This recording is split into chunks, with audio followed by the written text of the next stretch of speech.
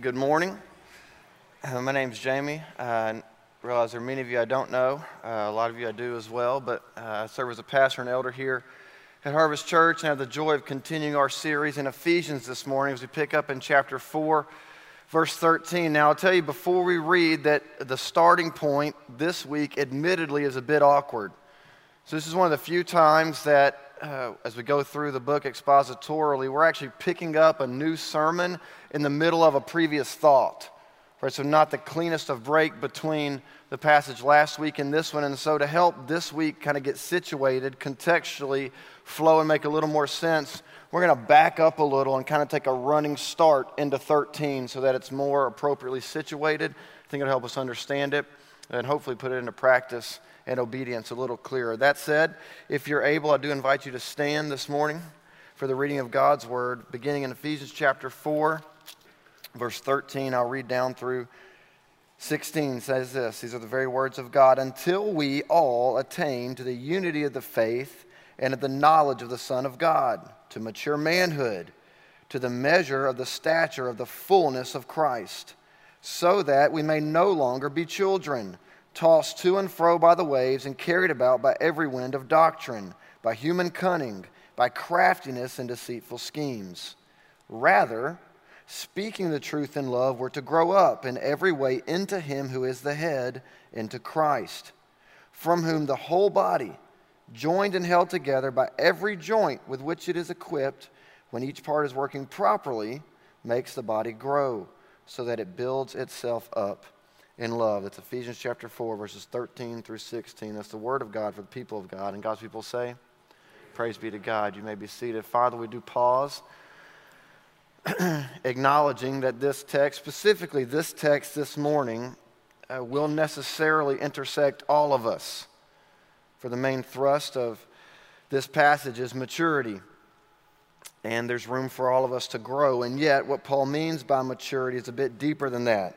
Not simply normative Christian growth, but the example of some pretty gaping errors in people's walk. And so on the front end, we ask that your Spirit, in ways that are accurate and true, would convict us.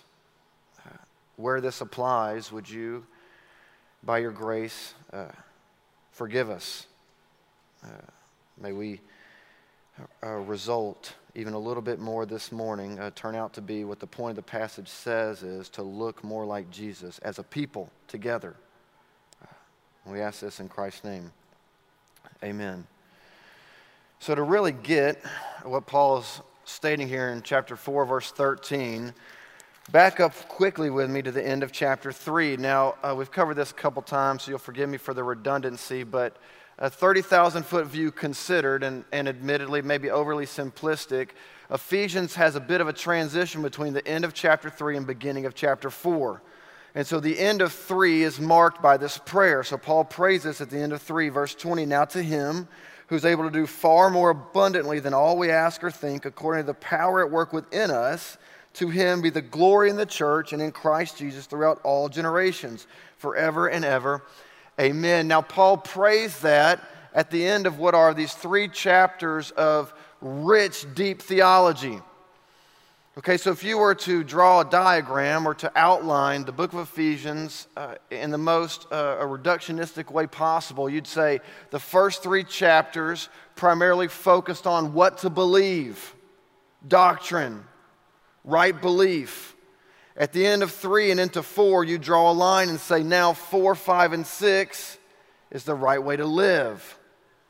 But the right way to live is informed by believing correctly. And so here Paul transitions, moving out of all these stated doctrines and theological beliefs, prays, kind of tidies that up, and then transitions to the pragmatics. And if you'll notice in 4, 5, and 6, Paul says, because of all this doctrine that I just gave you, let me show how it plays out. Chapter 4, inside the church. Chapter 5, in the family. And largely chapter 6, in the workplace. Again, that's overgeneralized, but it's true. So Paul says, this is theologically true. And yet, don't be someone that looks in the mirror and forgets their reflection. Obey it.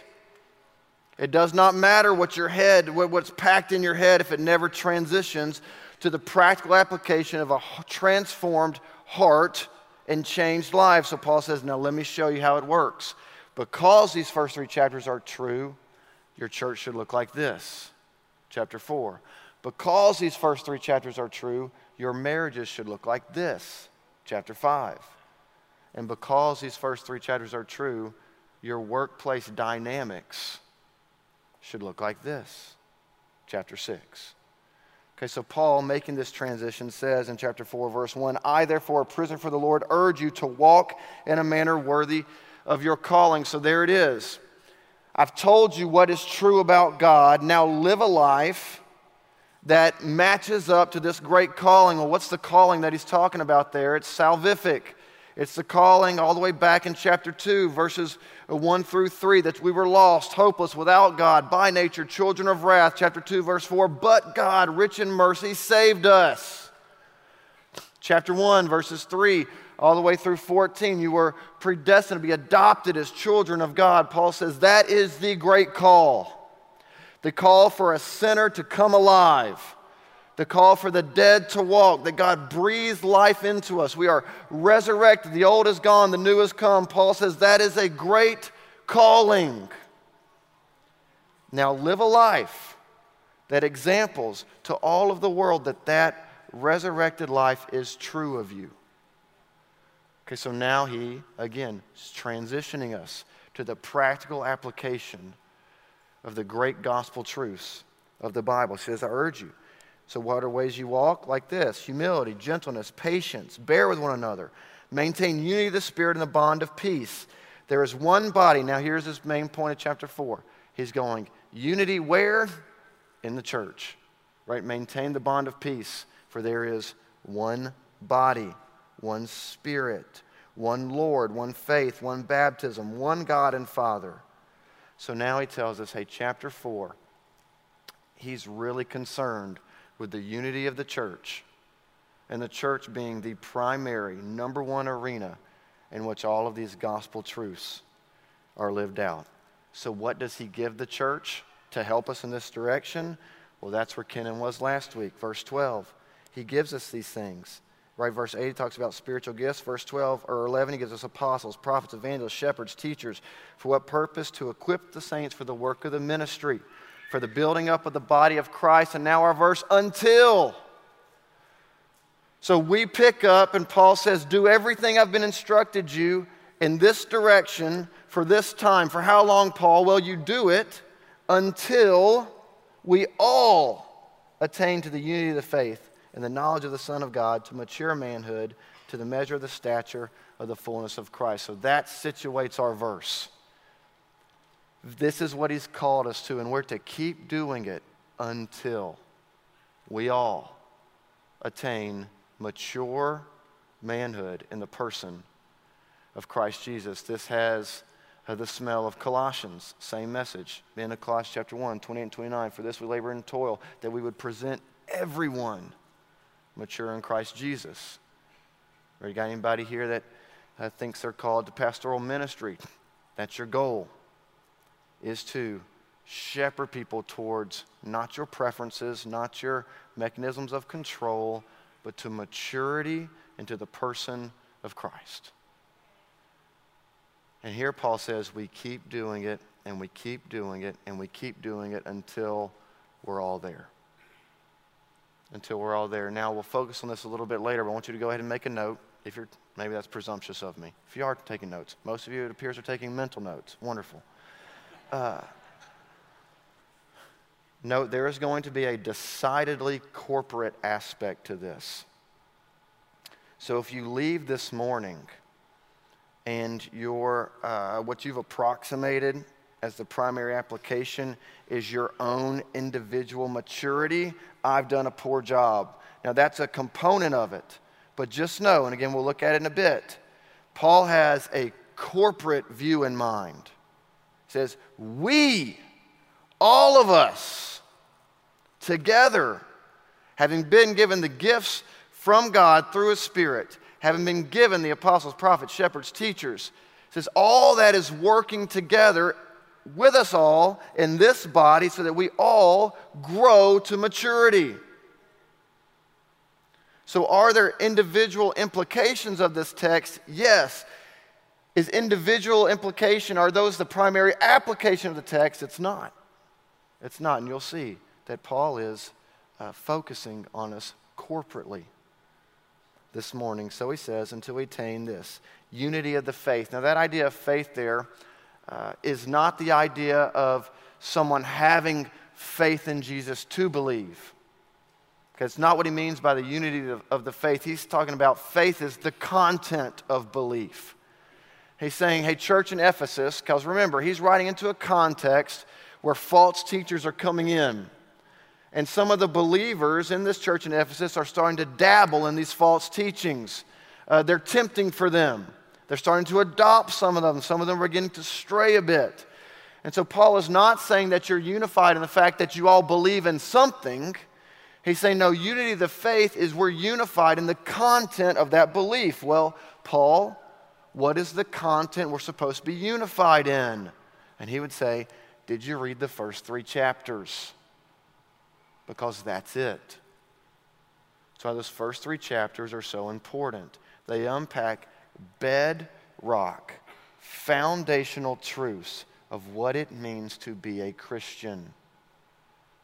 It's apostolic in its teaching, set forth by the apostles. Jude, when you say chapter 1, it's only got 1 chapter.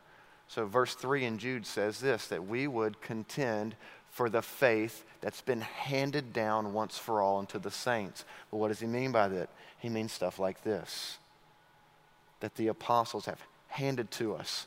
We don't have to get cute with it. We don't have to add to it.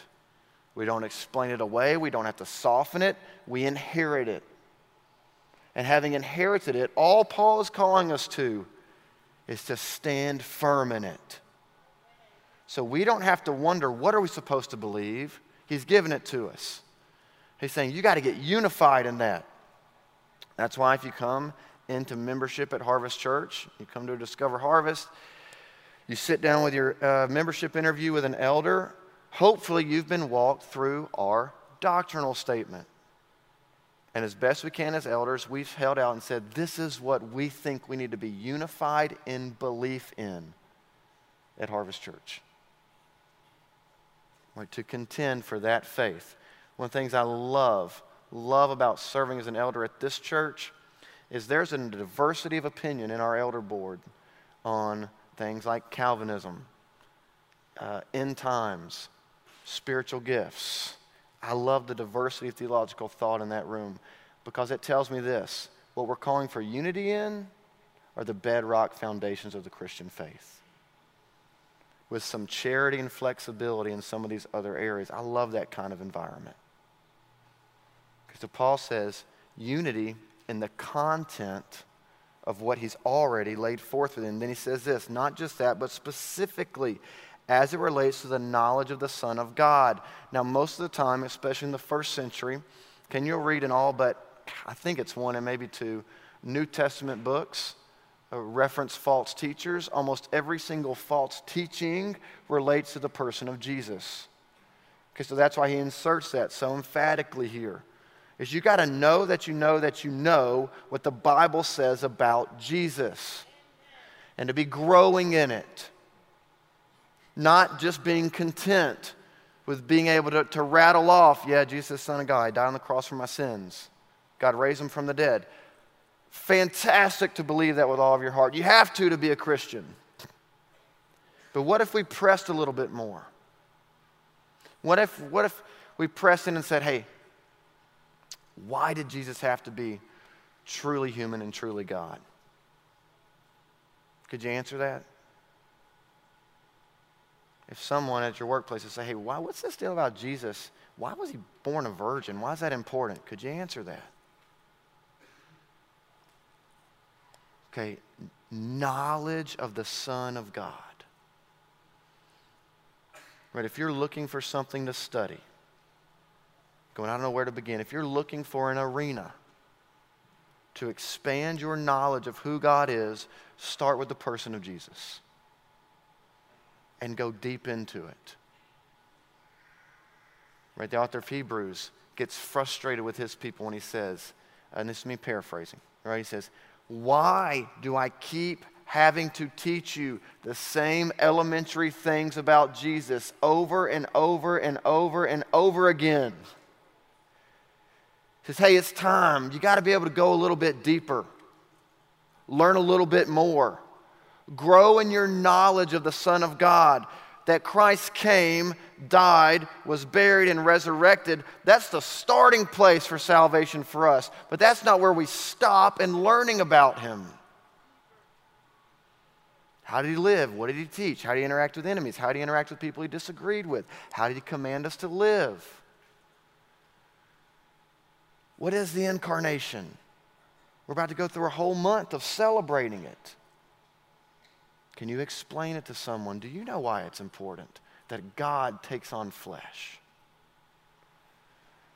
So Paul says, hey, if we don't grow in our knowledge, specifically the person of Jesus, immaturity is guaranteed to be the result.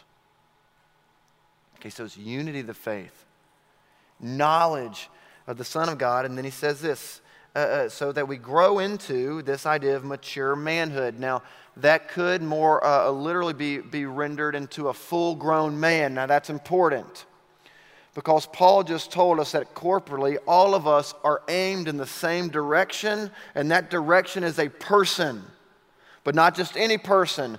That person is Jesus Christ. So Paul says, here's what Christian maturity looks like.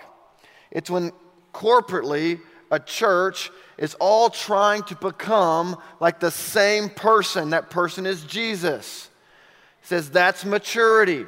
That's what we're growing up into. If our focus is anywhere else, if we're trying to grow into this perfect public image of what a Christian should be, if we're trying to grow into the image of one another, if we're trying to grow into the image of a political platform, whatever it is, Paul says that will not render a unified and mature church. He says, we are aimed at a singular man, the God-man, Christ Jesus. That's the goal. That's where all of our sights have to be set if we're going to be a mature and unified church. Now, if we don't, so if 13 doesn't become true of us, 14 will. Okay, so if 13 doesn't become true, 14 will. Here's what he says in verse 14. So that we may no longer be children, tossed to and fro by the waves and carried about by every wind of doctrine, by human cunning, by craftiness and deceitful schemes. Okay, so notice in verse 13, maturity is related to a singular male, the person of Jesus. In 14, when he talks about immaturity, he uses a plural term, children. So let's just start there. The quickest way for a church to stunt its growth into Christ-likeness is to view Harvest Church as 1,300 individual expressions of faith. Paul says that will lead to immaturity. In fact, the immaturity running rampant in the church at Ephesus is partly the result is that everybody views themselves as their own individualistic expression of what it means to know and love Jesus.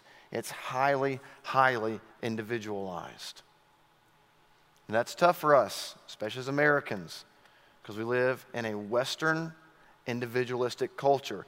It's all about me, my preferences, my wants, my desires. This is why, if we let it, church is such a wonderful place, because we have to die to that when we come through these doors. So Paul says if you want to know a church is actually in growing in maturity, when you go in, they will be unified with one another, seeing each other as gifts to one another to push us towards Christ's likeness. So if you want to know a church is immature, you go in and they're fractured all over the place. Here's this camp that wants this. Here's this camp that's mad about this. Here's this camp that wants this music. This camp wants this music. This camp's mad about this preaching. This camp's mad about this sermon. Pastor doesn't talk enough about politics. Pastor talks too much about politics. Pastor says, Paul would walk in and say, immature. He'd say, immature. So you got 100 different things and complaints going on about all these other things. Why? Because it bothers you personally. Paul says it's immature in a church. So if you want to know a church is mature, they lay aside individualistic preferences. And they're all focused on how do we become like Jesus? And how do we do it together? So we're growing into mature manhood, or else we stay as little children. Now, the point there is intuitive for a lot of us. And Paul is drawing this analogy. He's trying to say, just like physically, developmentally, there are some things about children that if we were to see them in adults, we would know intuitively, okay, that man or that woman, we would call them very immature. We'd call them childish. The same thing can be true of a church. Saying as a church grows in age and together, that at a certain point you should be able to look at it and say, oh my goodness, they're still struggling with these things? Immature. Childish. Okay, so this is actually when the sermon prep was fun this week. Just thinking about kids.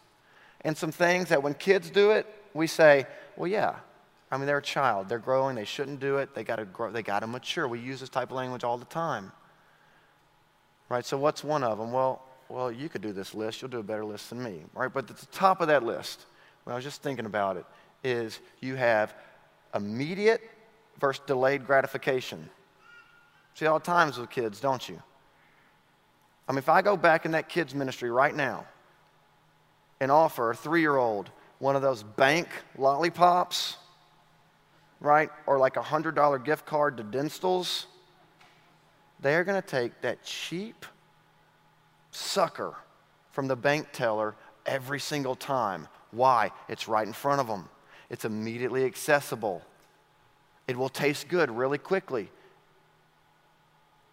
When adults do that, we should be going, now that's immature.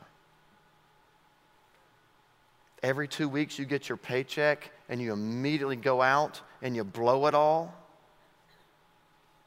We would go, immature.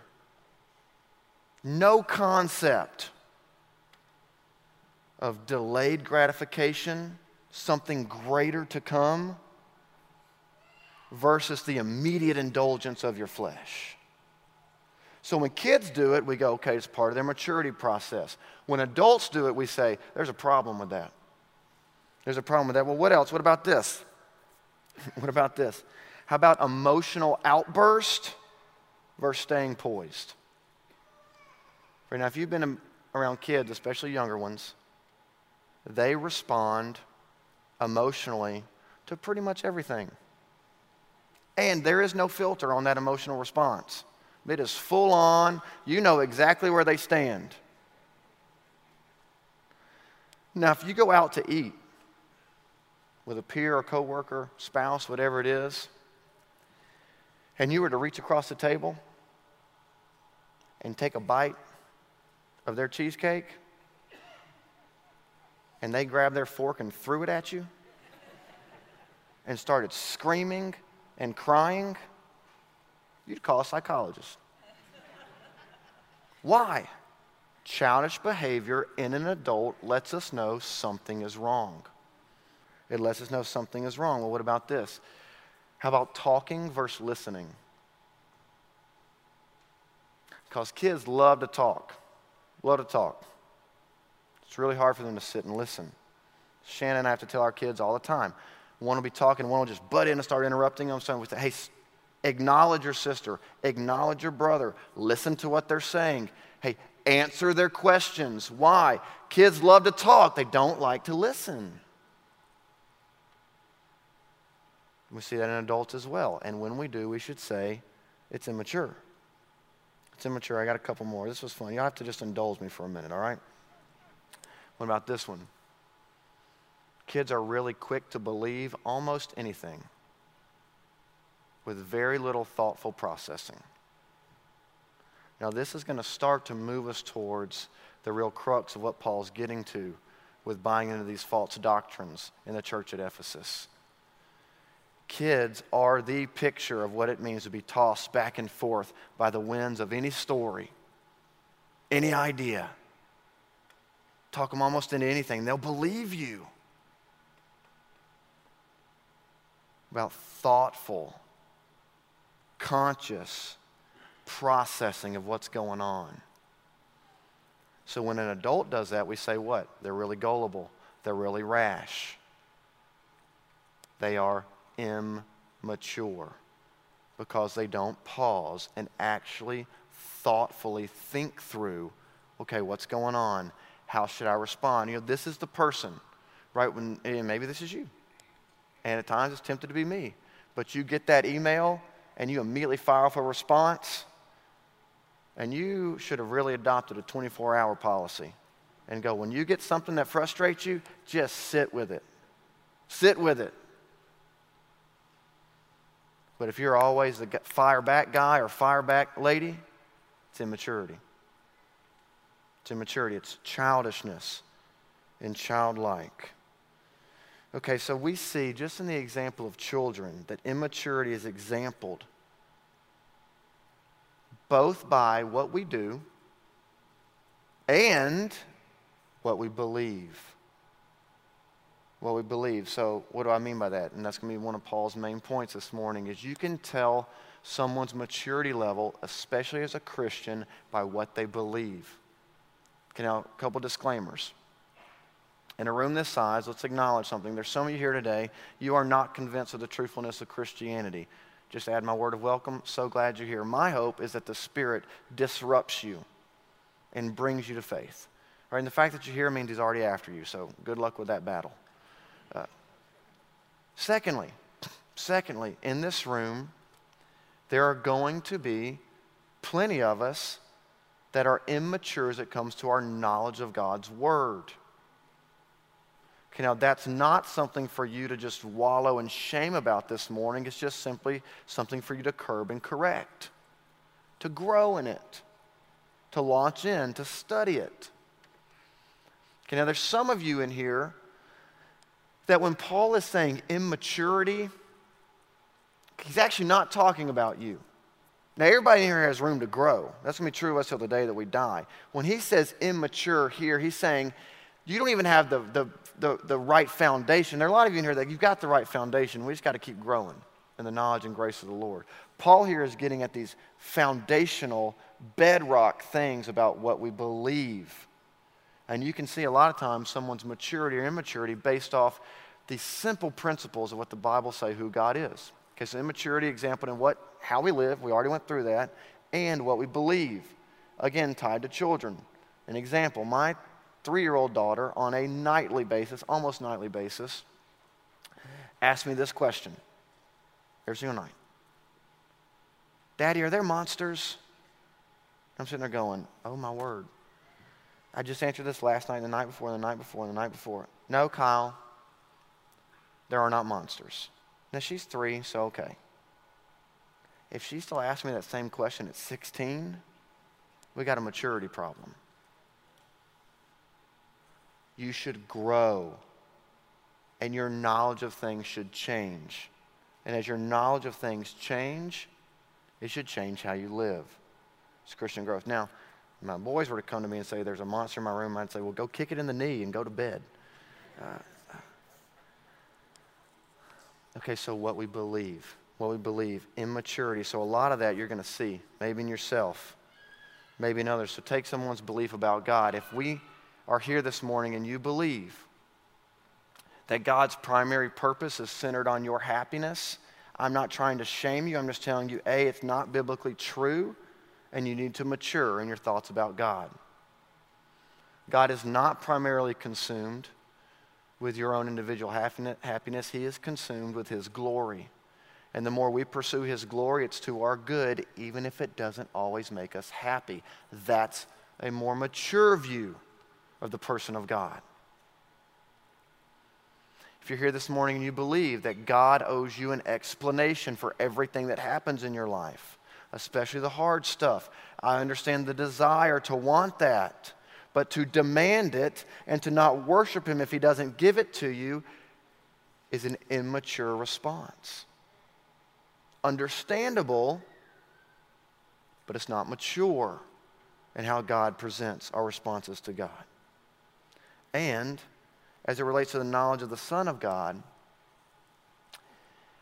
if your view is that Jesus is just kind of your buddy, that's just my buddy Jesus, or he's kind of the mascot of my life, just kind of cheering me on a little bit, I'd say this: you have an immature view.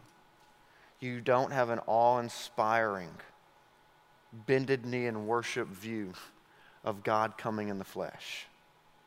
I still remember the first time, and I know this young lady was well-intentioned. And I also know that I was not very kind and gentle. So I'm being down on the front end. I remember years ago when I was directing Emerging Leaders, a program for Downline Ministry. It was in February, and a sweet, well-intentioned young lady told me that Jesus was her Valentine. And in all my gentleness, I said, no, He is not. Now, I know what she meant by it. But I resist any of this idea of Jesus is my homeboy, Jesus is my Valentine, God is my buddy type of thing. Do you know why? You don't worship your buddy. You won't worship your homeboy. And your Valentine is only there to try to make you happy and feel good. You need to grow into an awe-inspiring view and worship-rendering view of the Son of God. Okay, so immaturity exampled both by what we do and by what we act. I wonder, and this I kind of woke up in a bad mood, which made me feel really bad for y'all. And I did try to pray through it. And it had nothing to do with y'all. You know, sometimes you just have those mornings. But just thinking about this idea of maturity and immaturity, I just wonder, like, at what point as adults do we move away from our junior high tendencies of cliques and Christian cliches and just actually step into deep Christian faith where strangers are welcomed in, where those we don't know are brought near, where those we disagree with genuinely become our friends, when those we pronounce as our enemy become the objects of our love. When we're really hurting, we don't just cover it with, well, hey, God is good. God is good. He is good. But you're hurting. Let's acknowledge that, because you know what else He can do? He can heal you.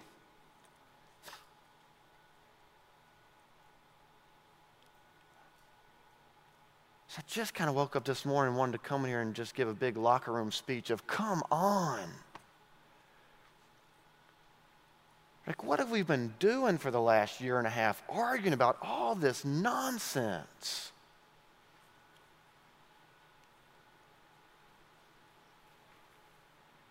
We are aimed at becoming like Jesus.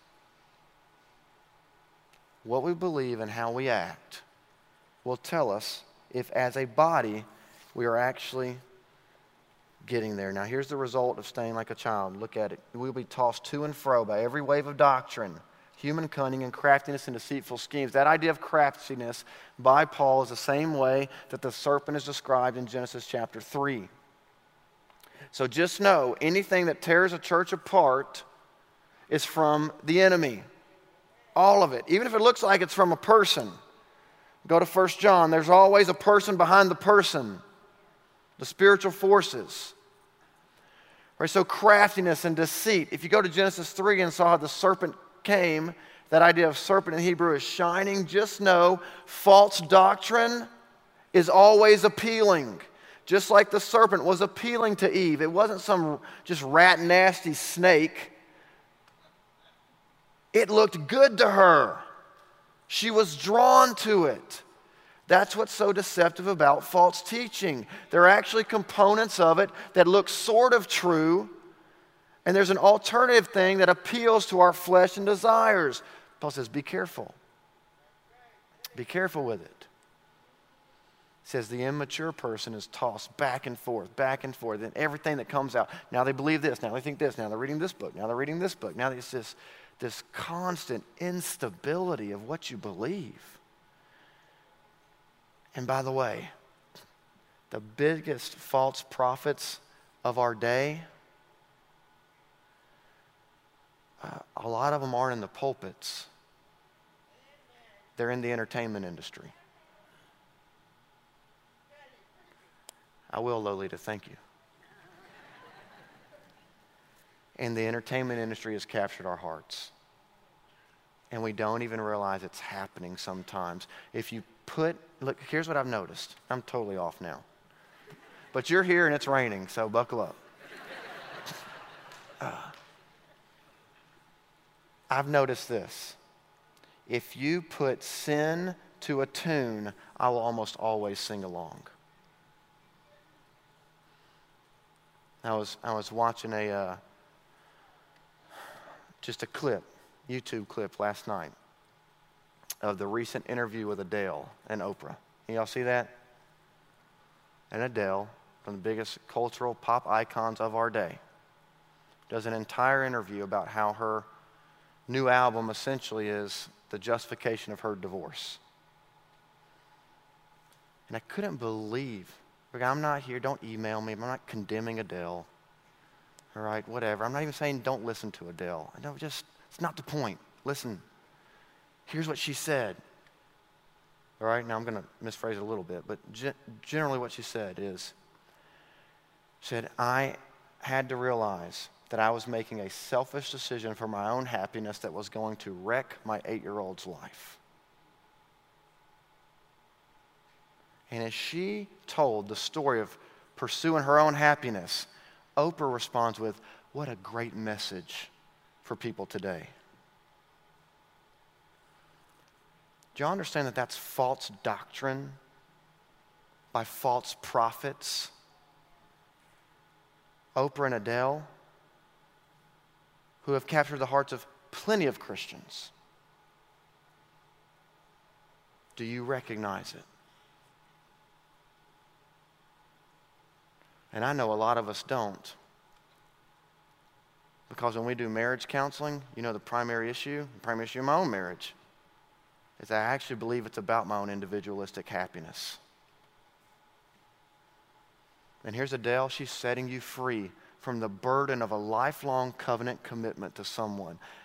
Thick or thin, heaven or hell, sickness or poor. She says, oh, don't toss that out. It's all about you. And when it doesn't meet your demands and expectations, just throw it away and go get a new one. Now, some of you are tempted to believe that. And it's skillfully and craftfully being woven into your life by the enemy as we speak. Paul says, better be careful. Because if you're not mature in your view of something like marriage, you're going to get tossed around like the wind. Okay, so false prophets, they got to move on. Come to us in plenty of different ways. So here's how you say you combat it. All right, here's how you combat it. Verse 15. Rather, so here's how we should act. Don't be like verse 14. Okay, so here's this progression. You want to look like 13. If you don't, 14 happens. If you want to do the opposite of 14, do verse 15. Rather, speaking the truth in love, we're to grow up in every way into Him who's the head, into Christ. Okay, now speaking truth in love is not a license to be a jerk. Hear me on that. And so many of us misapply this. I've even done it at times. Right, go back. Listen, can I just tell you something? You are an idiot. And we'll say it. You're an idiot. And I just want to speak the truth in love. I'm just speaking the truth in love. Okay, that's not what he's saying here. It's contextually juxtaposed against the false teachers. He says, hey, the false teachers don't love you. You know how I know they don't love you? They're lying to you. He says, how do you get after that? Get out from under that, he says. Be honest. Be honest.